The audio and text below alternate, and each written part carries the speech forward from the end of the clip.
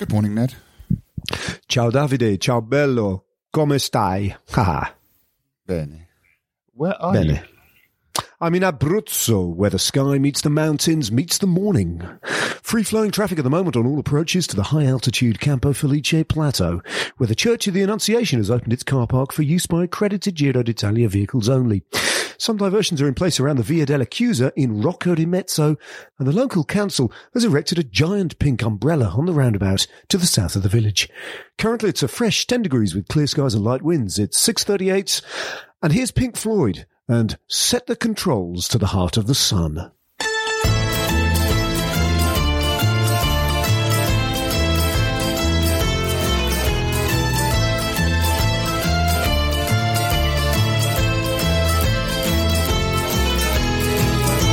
Never Stray's Farfalle is brought to you by Chapter 3 and the Roadbook.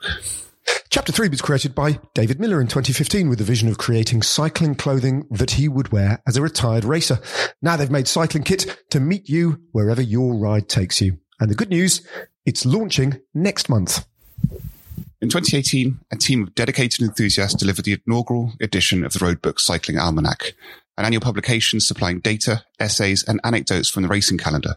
The Roadbook has become the definitive companion of any serious fan of the sport. Documenting how the season bounced back from the pandemic, the latest 2020 edition has arguably never had such an important place on our bookshelves. Between us, we're giving away 4 full sets of Chapter 3's new kit, 2 men's and 2 women's, as well as 4 signed copies of the 2020 Roadbook. Plus, 4 sets of caps and socks with RB exercise book and musette. Bookmark as a secondary prize. All you have to do is head to the episode notes and click the link.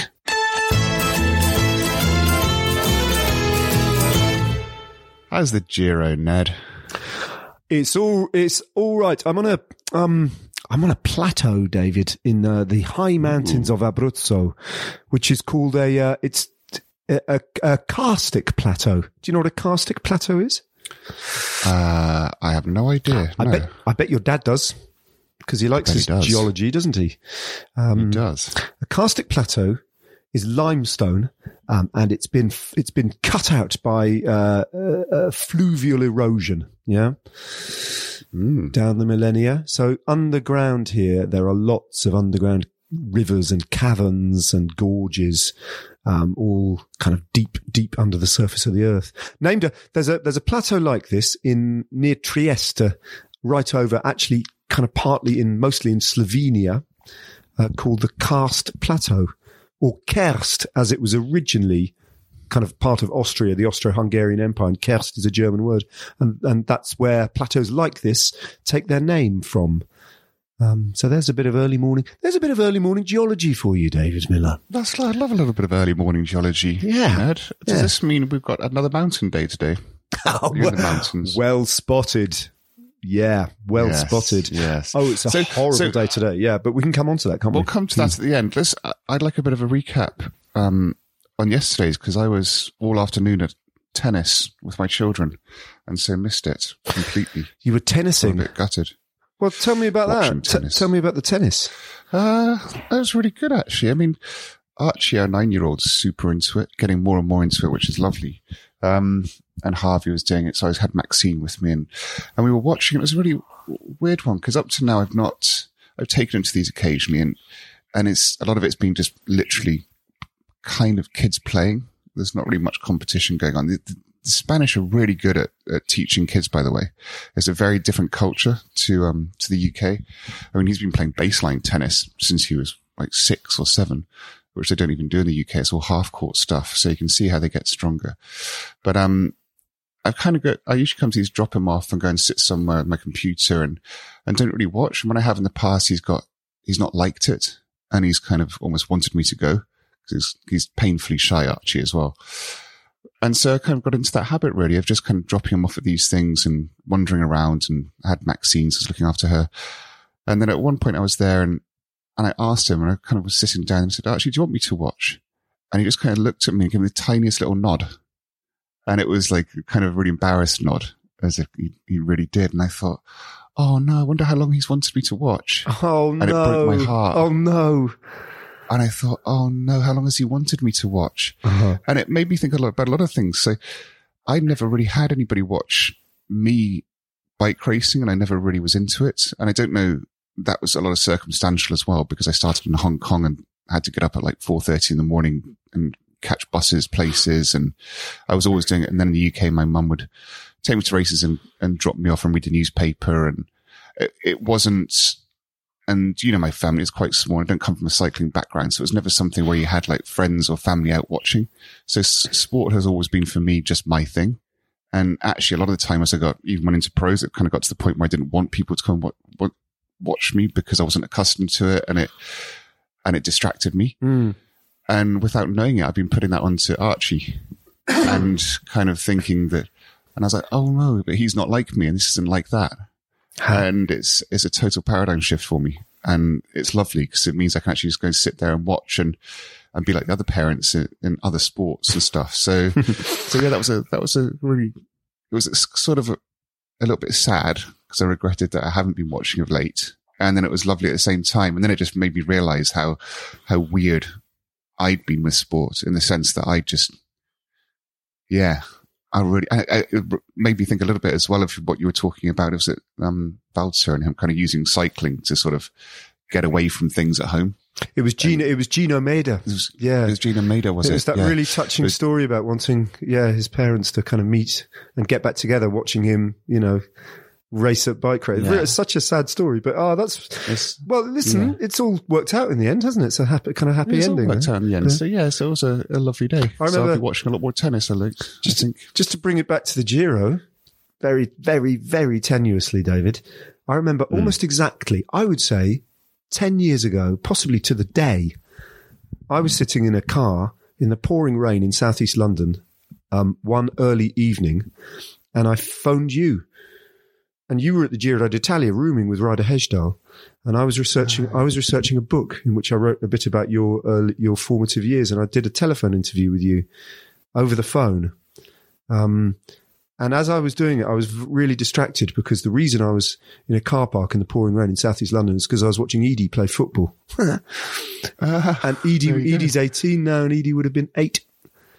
And was kind of getting almost exactly the same age, getting pushed over by all the bigger kids. Because I was totally distracted as a parent, just kind of because I actually just wanted to run out onto the football pitch and rescue them. Anyway, parenting.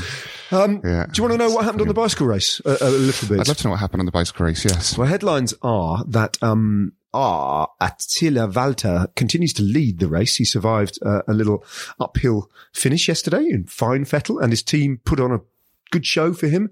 It was a brutal hour and a half in a long plateau, very straight section with a cross tailwind.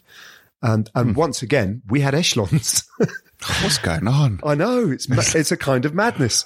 Remco, it is a kind of madness. Your mate Remco flagged it up at the beginning when he did an interview. He said, there will be wind, there'll be wind in the opening. And there was.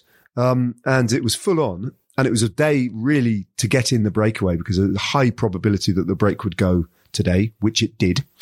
It was really entertaining. At one point, Egan Bernal ended up in the break by mistake, and then kind of everybody rounded on him and gesticulated, and he looked rather sheepish and slunk back into the group. At one point, Egan Bernal really is flying, isn't he? If he's just finding himself in moves like that, accidentally, like guys are like fighting tooth and nail to get in a breakaway, and Egan's just like, whoops, sorry. But eventually, like it always does, it did go, and Peter Sagan missed it. There was an intermediate sprint halfway through the stage, which would have been his target, I guess, because it wasn't a day for sprinters at all yesterday with an uphill finish. But Peter Sagan missed it, and he's actually got a bit of work to do in the old Maglia Ciclamino, which is good for the race because for sure he's going to attack it, in the days to come. But he's got to make up on a few other riders. Fernando Gaviria, though, got in the break and picked up 12 points at the intermediate sprint. And he's got, like we've said it before, day after day, he's looking like really good and really fresh and back to his old self. We said this yesterday, I think, but he's looking yesterday, he was so good and so fresh that he screwed up spectacularly, right? Because when the rolling terrain that was kind of the prelude towards the final, all the more climby riders in that 9-man group at the beginning knew they had to get rid of him because there's a chance, even on a 3-kilometer climb to the finish, that he'll just roll them. He'll survive that and beat them all in the sprint. So they all tried to, one by one, get rid of Fernando Gaviria to no great effect. And in the end, Gaviria said, on this little kind of uncategorized climb, Gaviria just went boom and attacked them all. And just went flying over the top of this climb, opened up a gap. And then the next thing we knew, he crashed on a descent. It was super awkward. It was super awkward. The cameras just, poor guy. Cameras just cut to him, kind of sitting by a parapet, having obviously smacked into it really hard. He got back on his bike and he'd ripped himself up on the right hand side of his kit and everything. And he had his little finger and the other finger next to it were bleeding. So he couldn't quite grip his gear shifters terribly well on the right side of his handlebar. And he dropped away about 30. He was losing time really. And you could see he wasn't pedaling. You know, the group was going away from him and he called for the doctor's car and you saw him getting treatment from the doctor's car, right? And the time gap by now is about 40 seconds to the back of this group who were hammering it to get rid of him. And the next thing you know, the doctor's car has brought him back into the race. Brilliant. It was, honestly, how did that, we didn't actually see it happen, but the convoy of cars from the front group gone. And all of a sudden, a few minutes later, he's back. That's awesome. Have you ever seen that before? Have you ever seen that before? The doctor's I've seen medical car. cars do some desperate, because it's a little bit of a loophole in the race, isn't it? Because I don't think that the medical cars are not going to take a fine.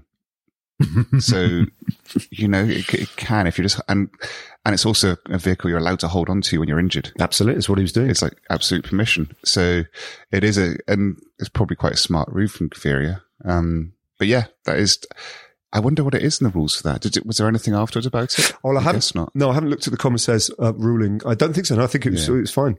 And I don't think the other. I'd be surprised. Yeah. I think it is just a loophole that if you're quite smart, you can use to your advantage. Yeah. I guess a lot of the time I think, well, you're pretty smashed up. Even if we get you back, it's not as if something's going to happen. It's going to change the face of the race. Which is exactly what happened. Anyway. He wasn't in a position then afterwards to compete really. The race was won by Cofidis rider called Victor Lafay, he's been in the team a few years. I think he was signed to them in 2018 and has always been on their radar for a long time. He grew up in Lyon. He was with the Chambéry Cycling Club, which is a feeder club for Cofidis, and scored as an amateur, one or two sort of notable results. But I think most interestingly, I think it was the year before they signed him, he won l'Étape du Tour. Oh, the cyclosportif event. Yeah, which obviously you can't technically win, can you? Because it's not a race, but there is a race there, and you obviously you often get kind of quite recently retired pros having a tilt. I don't know if there's prize money. There probably is, isn't there, for the fastest time? Well, I think a lot of time it's, as you said, it's kind of these professional amateurs, if you like. So it's quite prestigious for their sponsor to get it. So it's a proper race, that's for sure. Yeah. I wouldn't underestimate it. Yeah. But, yeah, that's pretty impressive then. I mean, it was an impressive attack with a couple of kilometers to go. There were two riders who were off the front of this little group, had attacked the group and were beginning to fade, including Victor Campenaerts, who turned himself inside out yesterday, and Giovanni Carboni from Bardiani CSF, but they'd gone a bit early. And every rider other than Lafay had kind of, there was Oliveira was there, Nikias Arndt was there, and it all had goes to try and get away. It was a really dynamic group and no one could do much. They were all quite evenly matched. And Lafay was the most conservative of all of them, only attacked once, attacked exactly when it mattered. And he said afterwards he knew that from the moment he attacked, it would be about an 8-minute effort to get to the line. And he knew he could do an 8-minute effort at a certain kind of, power output. And that's what he did. It was super smart. And I'm really pleased for your old team, actually, Cofidis, because, they're trying to move on from the rather ineffectual Buani era and kind of recreate themselves. And it's been a long, long time. I mean, 11 years since they've won a race at the Giro. Admittedly, that is a long time. Yeah, but they haven't been there. We haven't been at the Giro. That helps. That contributes to not winning stages at the Giro. But you sense that even if they had been, they probably wouldn't have done. So I'm pretty pleased for Cedric Vasseur. Yeah. Good on Cofidis. Yeah, I like Cedric. What about, was it a bit of a bounce, like what do you call it, damp squib behind? Yeah, completely. Really? Yeah. That's enough. That's just 25 riders to the finish line in the GC group. Absolutely. Oh, what? Yeah, So it was a bit. Well, it's partly because of what today represents, I think. Is today a Queenie stage? Today's a medium mountain Queen stage. It's got an interesting. Today's got a kind of La Planche des Belles Filles. Yeah. It's got a kind of La Planche des Belles Filles kind of feel to it in the final, huh? In the final. But it's 158 Ks of literally just up, down, up, down, up, down. Yeah, it's really hard. Super hard today. The only other thing to say about yesterday before we move on to today, David, is Caleb Ewan. I saw that. So he pulled the plug. Yeah, the weird thing was that he started. That's what I find a bit odd. And it was savage. The opening hour and a half of racing was savage. And then they started to climb again. And I think, straight away the sprinters were shelled out and the Gruppetto formed. And I think he just thought, what am I doing? Because what am I doing? This hurts. Two stages, that'll do. But I think the disappointment from the Giro's point of view, and I'm sure it's gone down quite badly with RCS actually, is that he was wearing, for the first time in his career, he was wearing the points jersey in a Grand Tour. Never done it before. So he was wearing the Maglia. Yeah, he's wearing the Maglia Ciclamino, which is a bit, that adds another layer of, for want of a better word, disrespect to that decision, doesn't it? If you're actually in the jersey, makes it a little bit more awkward, I think. I guess that's why he started. I guess that's why it started, yeah. So he had to start. He was in the jersey. So he probably thought, well, I paid my dues. I started, guys. Very good point, yeah. Yeah, I'm out now. I didn't want to be here. You forced me to start the race. Got to wear this stupid jersey. Don't want a stupid jersey. Yeah. You can just imagine the conversation. It does explain the massive swig of champagne that he took on the podium yesterday. And then when he was waiting in the press conference as well, just sat to the side of the rider who was answering the questions, his own social media team filmed him taking another massive toot on the old magnum of champagne. So perhaps, he knew what the plan was. It's strange that he's not worn the lead. He's not led a points competition at a Grand Tour before. I'm very surprised by that. But that's one of those facts that's, like many, has floated by me. Yeah, but it's an actual fact rather than one of ours. Partly because it's now just stopped. Partly because we didn't generate it. It came from a credible source, like life. Like life. But it's interesting to explain, isn't it? Because my only explanation, and I'm so tired that I can't be bothered to actually look this up, because it would take quite a lot of looking up, actually, going back through the years. But I've got this suspicion that Caleb at Grand Tours doesn't win at the first opportunity. Do you know what I mean? In the sense, on the first sprinty stage of the Grand Tour, you tends mean? Yeah, exactly. Tends not to win that one, and he tends to win the second or third one. He tends to hit his stride a little bit later on in the opening week. Sprints like that. Mark Cavendish used to be like that as well, didn't he? He used to take a few to kind of warm up into it. Yeah, and just kind of be relentless. So that's a fact that may or may not be true. To look up. Yeah, too much work. Yeah. At the beginning of the race, I might have actually looked it up. I might have looked it up. But anyway. Oh, isn't that sort of thing you should have in the road book? Yeah, it's exactly the sort of thing. But I'm the editor of the road book, so it would be my responsibility just to tell someone else to look it up. But it's a good shout. I might suggest just that, actually. Do a little Caleb Ewan infographic for 2021. And other riders, actually. Do a little chart of, like a pretty picture. Yeah. Do they get more winning or less winning throughout a Grand Tour? Oh, that's very good. That would be quite a good one. The how sprinters react their performance trajectory over a 3-week Grand Tour. Because Marcel Kittel used to get less winning, didn't he? He used to winning less. Yeah.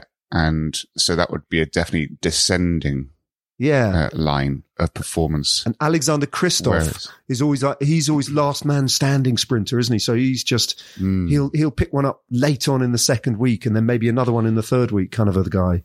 And I wonder if there are GC riders as well that just every Grand Tour they just chip away. Yeah, going up. Then there'll be others that just slide down. Oh, thanks, David. You're doing my job for me as a roadbook editor. If I have any great ideas for sock design or something, it's unlikely. Swing them my way, and I'll pass them off to somebody as well. What else is going on? So how was, I've just got to check in on the old boy. How was Remco?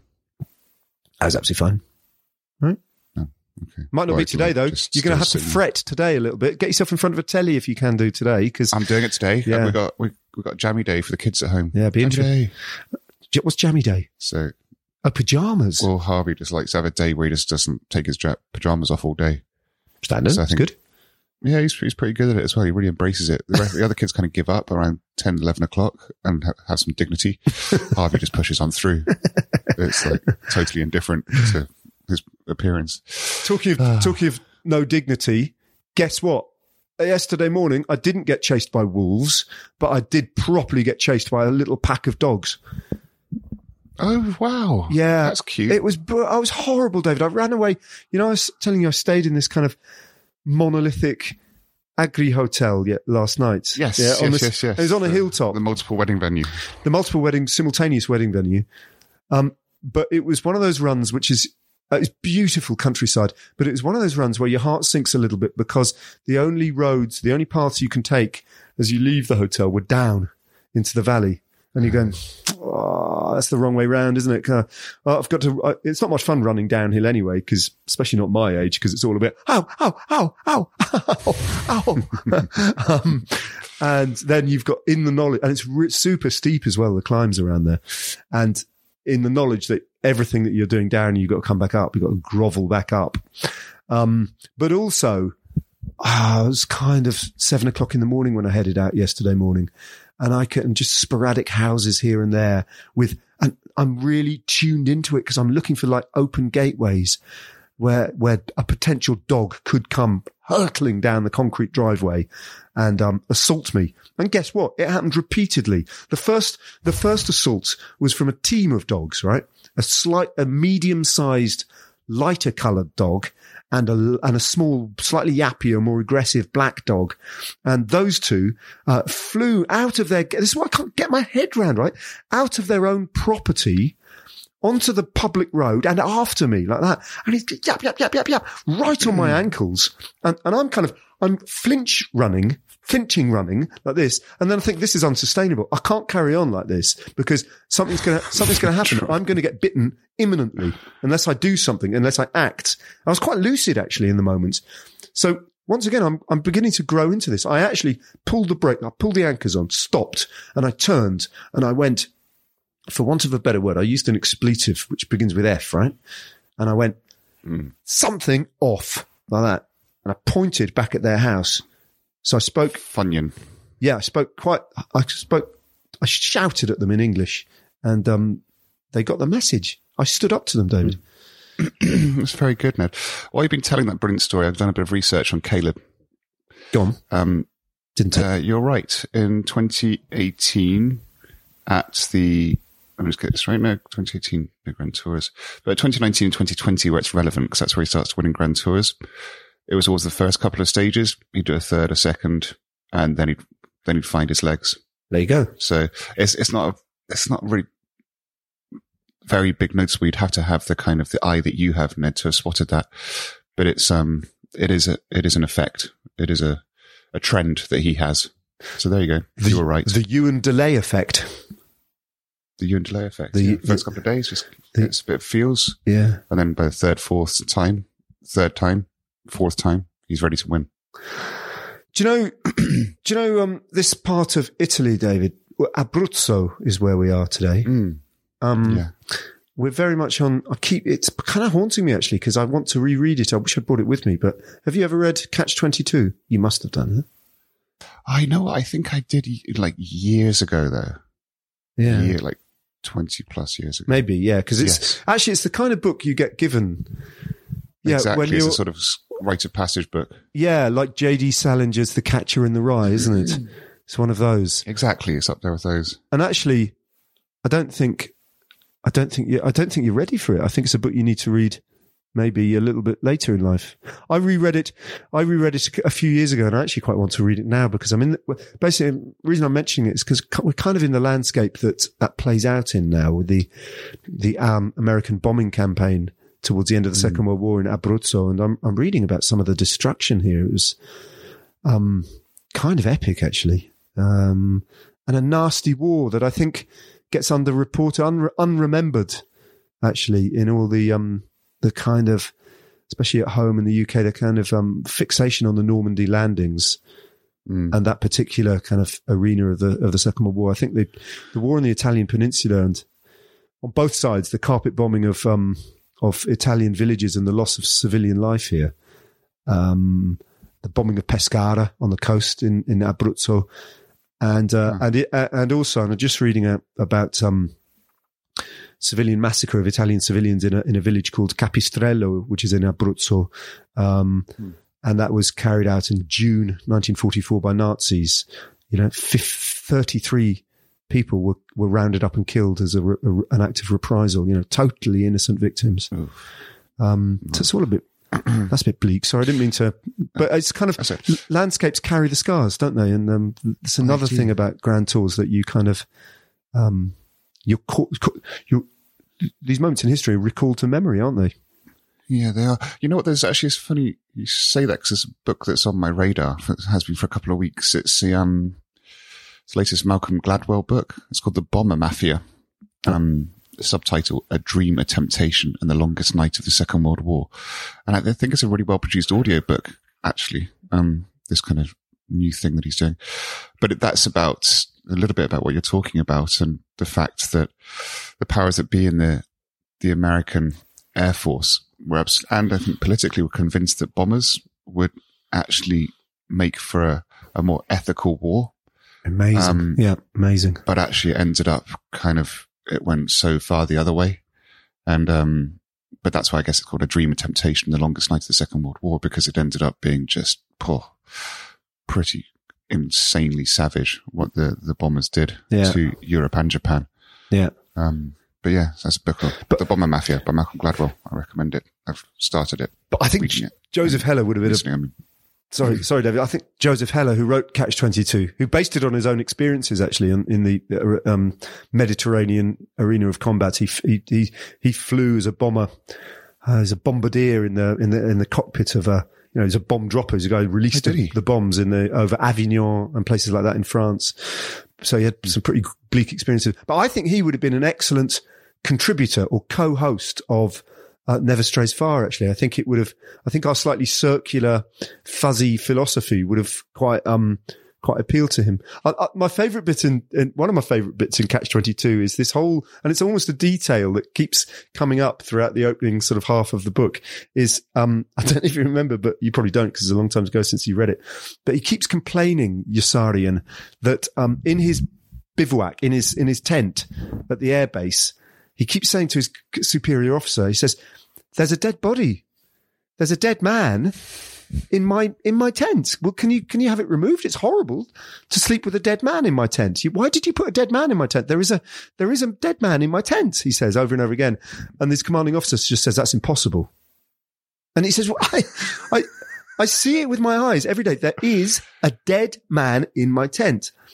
And the commanding officer just, "No, it's actually impossible. A dead man cannot be." He goes, "Yeah, but there is one." "No, there isn't." I can remember it being pretty funny, like just darkly funny the whole way through. Yeah, I mean, the whole premise of, only a sane man would try to fake insanity. Boom. That's your Catch-22, isn't it? To get out of dying. It's so good. I want to not die. And in order not to die, I've got to fake my insanity, which is the sanest thing you could possibly do. You're stuck, mate. It's the human condition right there. I do recommend it. It's a brilliant book. It's a brilliant book. Good. Yeah, have a look put on your screen. Sorry, if you've got any other business, but before we put on your screen, if you can look at it, today's profile, and tell me about it. I've got it up. It's like shark teeth. Yeah. It looks really, really hard. Yeah, I mean, it's, as you say, it's quite short, which just makes it harder, right? 158 Did you say there's going to be gravel as well? Yeah, so the final 1,600 meters is not a road. It's not a road. It's a ski slope without snow. So it's gravel. And it's 15% kind of thing. And I'm going to go It's going and to be a cracking day. I'm going to go and look at the gravel and actually kind of do a bit of recon on it. But it's reminiscent a little bit, isn't it? Do you remember the year Plateau de Bay? No, Planche de Belfi. the plank when they extended it, where you decided to treat me to a We did a birthday? handicap. Yeah, it was my birthday present from you, wasn't it? It was. What a present. It was lovely. Yeah, we'd race up the Planche de Belfi without a bicycle. But it's a bit like Put a that. link It's a in the bit show like that. notes to that video, by the way. We could do. I'll send you the link. But yeah, there's not. I mean, the other feature of it is there's just not no flat road, is there? I mean, it's just up and down all day. So today will be a GC day. I'm going to watch this. Yeah, it'd be good Me and Arch sit down, watch some bike racing on a Sunday. Lovely. in your pajamas. Well, I won't be. Harvey will still Okay. be. Did I tell you about? Type themselves up. Did I tell you about my? I came very close to Paddy Bevin yesterday without knowing it. Oh yeah, that's your Remco. Yeah. So, What you mean? Actually, physically close to Paddy Bevin. Oh, it must have been terribly exciting for you, Ned. Yeah, but unfortunately, I didn't know it at the time. I only found out subsequently that it was Paddy Bevin. It transpired, and part of the reason why this is exciting is that it's Paddy Bevin. Yeah, I mean, who I've never actually met him face to face, and if he's got wind of the fact that I'm this kind of weird stalker, he might punch me in the face anyway. So it's probably not ideal ever to meet him. Actually, he did a great ride yesterday, David. He did I talked about this difficult hour and a half. Objectively. Yeah, he did. We were talking about Thomas de Gent and wondering why we hadn't seen de Gent get in a breakaway, because it was a perfect looking day for de Gent yesterday, and he didn't appear at all. You know, almost every other rider at one point or another seemed to be trying to get in the break, and de Gent wasn't there. But Bevin did a proper de Gent at one point and did that thing that you described so admirably well of trying to form a break by doing a kind of 5 minute sustained effort on the front and just rip it off the front, just tear it off with brute force rather than nuance, and without a kind of one big sharp acceleration or a sprint to get clear. Tactics free. Just turn the screw, and it looked really good. And he did actually. It might even have been the Bernal group that he tore away that then obviously just stalled. But anyway, after the stage had finished and the podium had been done and everything, and we were leaving to go on another long drive, we just pulled off onto a motorway just behind two cars from the Israel Startup Nation. And we wondered, normally the cars have the mechanics and the Swannies in, and the DSs are driving, and there are no riders, unless that is sometimes the stage winner or the jersey wearer gets separately because they have to be delayed. They have to be held back to do the podium, and they get in the back of a car to go to the hotel. So it's always, at the end of a stage, if you're a bit of a schloog like I am, it's always quite interesting to kind of peer in the window as you come past to go, ooh, I wonder who's in their car. Like that. Window licking. Yeah, like a bit of a train spotter. And then if you spot a rider, you can kind of tick him off your list of riders that you've spotted, Calmly giving them a thumbs up and a little wink. Trying to be really cool. Absolutely. But anyway, so I was schlooging through the window, and actually Matt Stevens went, oh, that's Alex Dowsett. That's Alex Dowsett in the back of the car. And I was actually driving, so I couldn't really give it the full schloog. I was glancing across to see and I couldn't quite, it looked a bit like that. Desperately. Yeah, desperately. Looked a bit like Alex Dowsett. So Matt Stevens goes uber schloog, right? And actually goes, oh, I'll text him. Right? To say that we're behind him or alongside, So Matt Stevens texted Alex Dowsett like that. And for a while, Alex Dowsett, he read the message, because you can tell on WhatsApp, blue tick, yeah? And Matt Stevens just got blue ticked. He'll be removing those today. Matt Stevens just got blue ticked. In other words, I've read it, but I'm not going to respond, So so you get that creeping paranoia of kind of like, oh, I've sent him a message, he's not interested. Or maybe he's just a bit pestered by me, a bit bothered like that. And then Dowsett replies eventually saying, no, I'm on the bus. So then it's like, who's the mystery rider? Who is it? Who's the mystery? And then we pull up alongside the other car, or I quite deliberately orchestrate an overtaking maneuver actually, so that I can schloog into the other car like that. And this time I'm so carried away that I think I spot Dan Martin, right? But then I'm going, and anyway, that's another story, but it's not Dan Martin. But then we get another message from Alex Dowsett saying, it's Paddy Bevin in the car. He had to. And you'd already passed. Already passed him. The moment had gone. Oh, I see. And I couldn't then suddenly decelerate to allow them to kind of overtake me again, so I can wave them by again. It's pathetic. It's pathetic. Mind you, you'd be like that with Remco. I'm just glad that Matt Stevens didn't reply to Alex immediately. Go, who is in the car then? Who is it? We need to know. Oh, God. But you'd be like that with Remco, wouldn't you? If it was, if you were overtaking, totally you have your phone out, accelerate. Instagram live. You'd be all like, go time, hashtagging it up, giving him a big thumbs up like that. Go Remco! Remco can. So fun on the motorways, fun on the autostrada of the Giro d'Italia, David. Anyway, so that's it. That's it. All right. Very good. One more stage after tomorrow. Are we going to do a rest day pod, or should we decide a bit later? Don't just decide on the rest day, don't we? I think I suppose. Yeah. All right. It would have to be a special edition on. Yeah. Oh, what do you think of my idea about Never Strays Farah?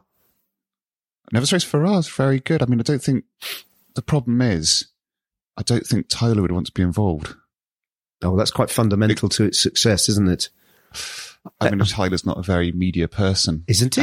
He's a fireman. He's a fireman now as well. Yeah, but for years, he's a lovely guy. For years, he was the face of Transitions Spectacles, wasn't he? Or I think that's what put him off it all, probably. Those adverts. Ich bin. So it was in like 5 or 6 different languages. And at the time, Mark Cavendish was basically bullying him. And, so he just called him Ich bin. Where's Ich bin? Because that's what it was. Ich bin Tyler Farah. Yeah, well, it goes back, doesn't it? It goes back to when Cav started out at T-Mobile, at Telecom, didn't it? Yeah, you just picked him. So that was it. So he spent a lot of time in Germany watching German Eurosports, where Tyler Farah, his transitions ad had been dubbed into German. So it was, hi, ich bin Tyler Farah. Ich trage Transitionsbrillen. So that's what, yeah, his nickname was Ich bin. It's a great nickname. Ich bin.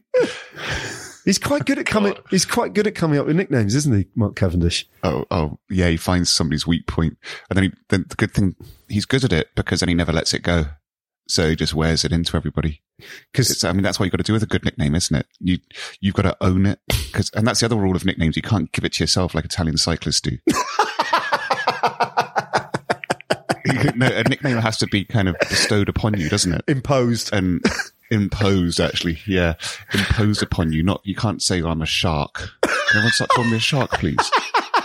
Or I'm a pirate. I'm going to be a pirate. Can everyone start calling me a pirate?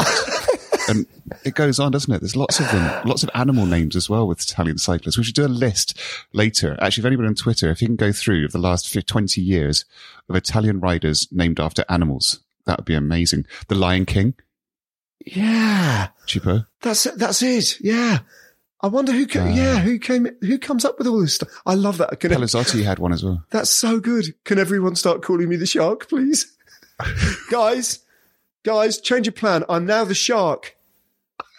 Is that okay? Oh, that's so good. It doesn't work like that. It doesn't work like that. Oh, Cavs. You paint it, go on then. Paint it on your helmet. Go on, it's fine. Doesn't matter. Get a saddle made. Oh, God, that's good. That's really cheered me up. And also, Caleb McEwen's. No, so there we go. Caleb Ewan's nickname. Cav's nickname for Caleb Ewan is Cadell McEwen, isn't it? Generic Australian cyclist, Cadell McEwen. Oh, God. Yeah, he's quite fun. Oh, yeah. I need to get some of the nicknames off Cav, actually, see what they are. See what the latest ones are. Ich bin.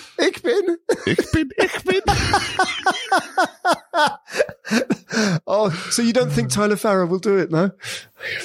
Well, no, but it could be like a bit like In Search of Farah, in the sense that it would call it just because it's such Never Stray Farah. Yeah. And then we could even if we don't get him, even the journey to try and get him would be great. We could do like Zoom calls with the chief of his fire station. You know? Yeah. I could have blurred out picture of him. We can put a picture of him on the actual thing, sort of steal his image. That's not a problem. And then we can just try and get a daily call with him at the fire engine, but just never get it. We're in search of Farah.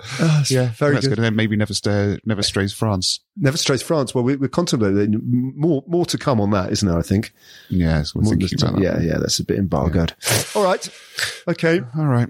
Speak to you tomorrow morning for a change. Yeah, how about that? Yeah, there you go. All right. Speak to you later. Bye.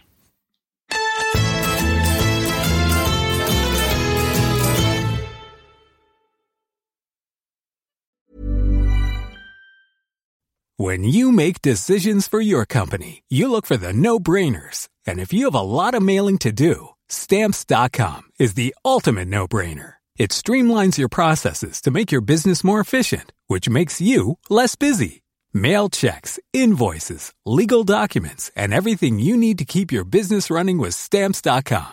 Seamlessly connect with every major marketplace and shopping cart. Schedule package pickups and see your cheapest and fastest shipping options from different carriers, with rates up to 89% off USPS and UPS rates. And with the Stamps.com mobile app, you can take care of mailing and shipping wherever you are. Make the same no-brainer decision as over 1 million other businesses with Stamps.com. Sign up with code PROGRAM for a 4-week trial, plus free postage and a free digital scale. No long-term commitments or contracts. That's Stamps.com. Code PROGRAM.